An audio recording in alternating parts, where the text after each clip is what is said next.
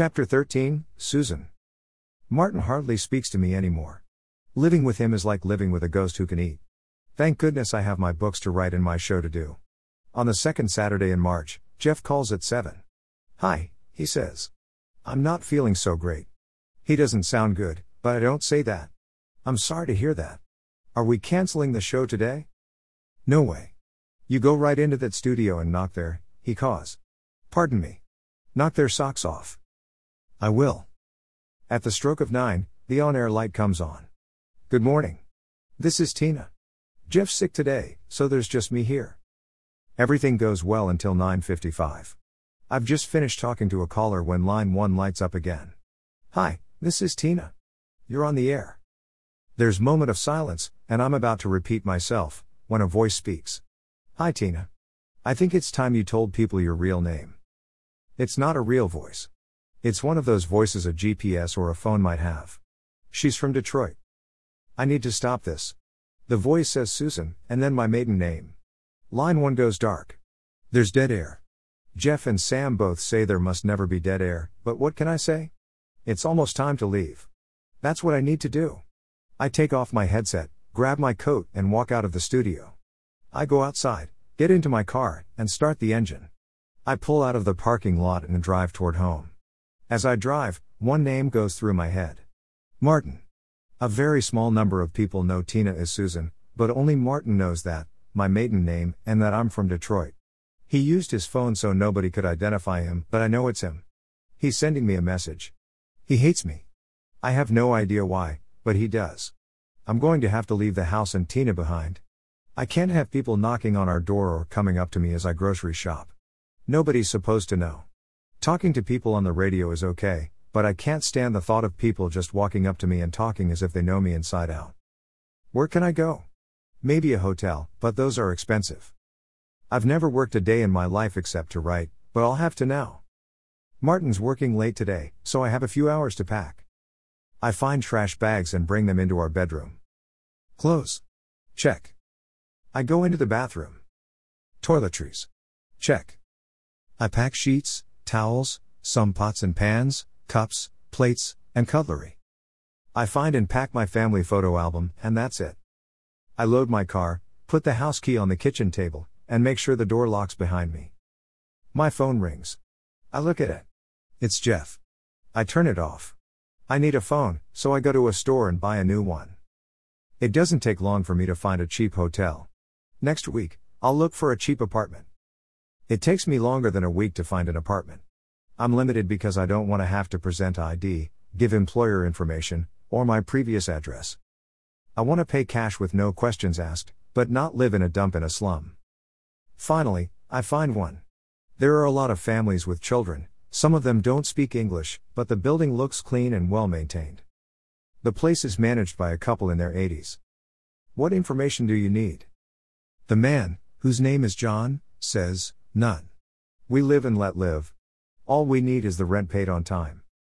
I pay and get the key to apartment 4A. There's no elevator, but that's a small price to pay. Finally, I can unpack my car. There are a couple of large boxes in the trunk. I lug everything up the stairs. I make a note to go grocery shopping more often, so I won't have to carry a lot of bags up 3 flights. After dinner, I open them. Oh yes, all the knitting and sewing paraphernalia Martin bought me for Christmas. I never did get around to donating it, and I'm not carrying it all back down the stairs. I need a job so I can pay my rent and also so I'll have something to do. It doesn't take me long to find a job at a fast food restaurant. It's boring, but I get paid. When I'm at home, I learn to sew and to knit. It's actually fun, and certainly better than giving bags of greasy food to greedy customers. My first project is the scarf Martin admired, except I make it in an adult size. One day in April, I'm in the laundry room in the basement, when a man walks in with his laundry bag slung over his shoulder. He smiles at me. "Hi," he says. The machine I'm using finishes, and I open it and start shoving my clothes into a dryer. "Hi," he says a little louder. "I'm Matthew. What's your name?" I gesture that I can't hear and indicate that he can use the washing machine. "Thanks. I was just saying hi and asked what your name was. I'm in 4B and I think we're neighbors." "Sorry, gotta run, bye." I leave the laundry room at a jog and go up the stairs as fast as I can. I don't like to leave my clothes unattended, but I don't want to talk to this nosy neighbor, even if he looks nice. He might look good, but so did Martin, and he sure wasn't. Matthew looks a bit like him, except he's not as muscular. I wait an hour and go back down to check on my clothes. Matthew is still there. He's standing in front of the dryers, right beside the one I'm using. The room is a lot quieter than it was before, and I know I can't pull off the sorry, I can't hear you act. How's Dad doing with his new implant? I know I should call Mom and find out, but I can't take the chance. I can't tell her about leaving Martin, because that would mean I'd have to tell EHR about Tina. I can just picture her re-aceton. What? All these years, and you never told me? Why not? We would have bought your books and told all our friends about them. Yes, and that's exactly why I didn't tell her. I never wanted Tina's stories to be something only my family would want to read, and only because they were my family. I wanted them to stand on their own intrinsic value, not on a mother's love for her only child. So I'm not going to call her. Your load's dry, Matthew says. Has he opened the dryer and looked at my clothes? What a nosy little brat. I rush over to the dryer. To heck with appearing a little bit rude. I am not speaking to this man, ever. I yank open the door and look at my clothes. Has he touched them? Should I rewash them and stand guard? Oh no. There's a pair of underpants right on top. I start shoving clothes into my bag. Maybe I should buy a drying rack and wash my clothes in the tub. Then I won't have to come here and meet this thug. The door opens, and a woman comes in with a toddler beside her. Matthew says hi to them and nod, smile, and make my escape. I definitely need that clothes drying rack. Getting it up the stairs might be a pain in the neck, but I can't have Matthew bugging me every time I do laundry. He's too much like Martin. No more men for me. Why did I get married? Marriage is for people who want kids, and I'm sure I never do. I wonder how Martin's doing now. I picture him at home, yelling and screaming to the empty house that he's hungry, tired of ordering pizza, and promising that if I'd just come and cook for him again, he'll call the radio station and tell them that what he said was a lie. We're past that, honey. Even if he could call and take it back, there's no way I'd ever want to live with him again. I'll never have to cook dinner for a man again. Never. My days of slaving away for an ungrateful husband are over. Sure, my job is slaving away for ungrateful customers, but at least they pay and I get some of the money, even if it's not exactly what I'd call a princely sum. A couple weeks after the laundry incident, I'm coming home from the grocery store. I'm on the last flight of stairs, when I hear a voice behind me. Nice socks. It's Matthew. I've made red, white, and blue socks from a pattern in a knitting book. I keep climbing the stairs, and pull on the door at the top. It doesn't open. I pull harder. Is it locked? He says. I shrug. Want some help? I pull harder, and finally, the door opens. Wow, you're strong. Where did you get those socks? I'd love a pair. Without a word, I grab my groceries and walk through the door. He follows me. I guess you're busy, but can we talk sometime? Maybe we could go out for coffee. I reach my door, get out my key, and unlock it. I hype he isn't going to try and come inside with me. As fast as I can, I carry my bags inside and close the door, practically in his face. Fine with me. What a lot of nerve he has, commenting on my socks, commenting on me, and constantly talking when he can see I'm doing something. Just like Martin. Where's my dinner? I'll be right there. I'm hungry now. I'm coming. I said now. That's exactly how Matthew would act if he had a wife, I'm sure.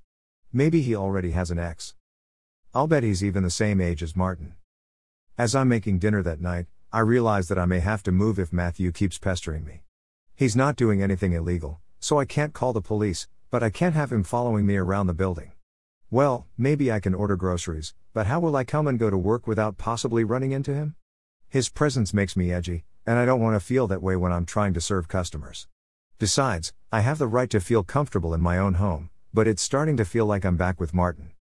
Nobody else is here, but I keep remembering Martin's voice and hearing him demanding his dinner. It was easier to ignore him when it was happening, but now, in the quiet of my apartment, it's impossible to shut him out. Matthew makes it worse. But I don't want to move again. There aren't many apartments like this one. Maybe I'll look for a night job. Laundry washed in the tub, laundry drying on the rack, groceries ordered online, and a job in the small hours when Matthew is fast asleep. He doesn't even live with me, but he's controlling my life. No, Martin, make your own dinner or order something. I'm not your slave and I'll never cook for anybody but myself. Matthew isn't in my apartment, and I'm not letting him dictate what I do. I'm going to keep using the laundry room, and I'm certainly not going to change jobs because of him. This is ridiculous. That night, I dream. The on-air light comes on. It's 9 o'clock. Good morning. It's. I want dinner now. It's Martin. Line 1 lights up. Hi, this is Tina, you're on the air. Hi, Fiona says. Am I on the real air? Yes, of course. Do you have any? I want dinner right now. Who's that? Fiona asks. I'm not sure. Maybe Matthew. Tell her. You're really Susan, not Tina. Tell her and give me my dinner. We'll wait while you make him something, Fiona says. No, we won't, Jeff says. No dead air. He'll start banging on the door if I don't make him dinner, I say. Are you a writer or a wife? Fiona asks. I can't answer that, so I try to leave the studio, but I can't seem to get out of my seat. Martin starts banging on the door. I want to ask Jeff if he can turn off Martin's microphone, but I can't speak. That same day, I start looking for a night job. I end up going to work at a bakery. I like the work, and I don't have to serve customers, but stay in the kitchen moving things in and out of the oven, onto cooling racks, and into boxes to be sold out front. I can buy groceries on the way home, and I have a drying rack in the tub, so I don't run into Matthew. And then one day, I do.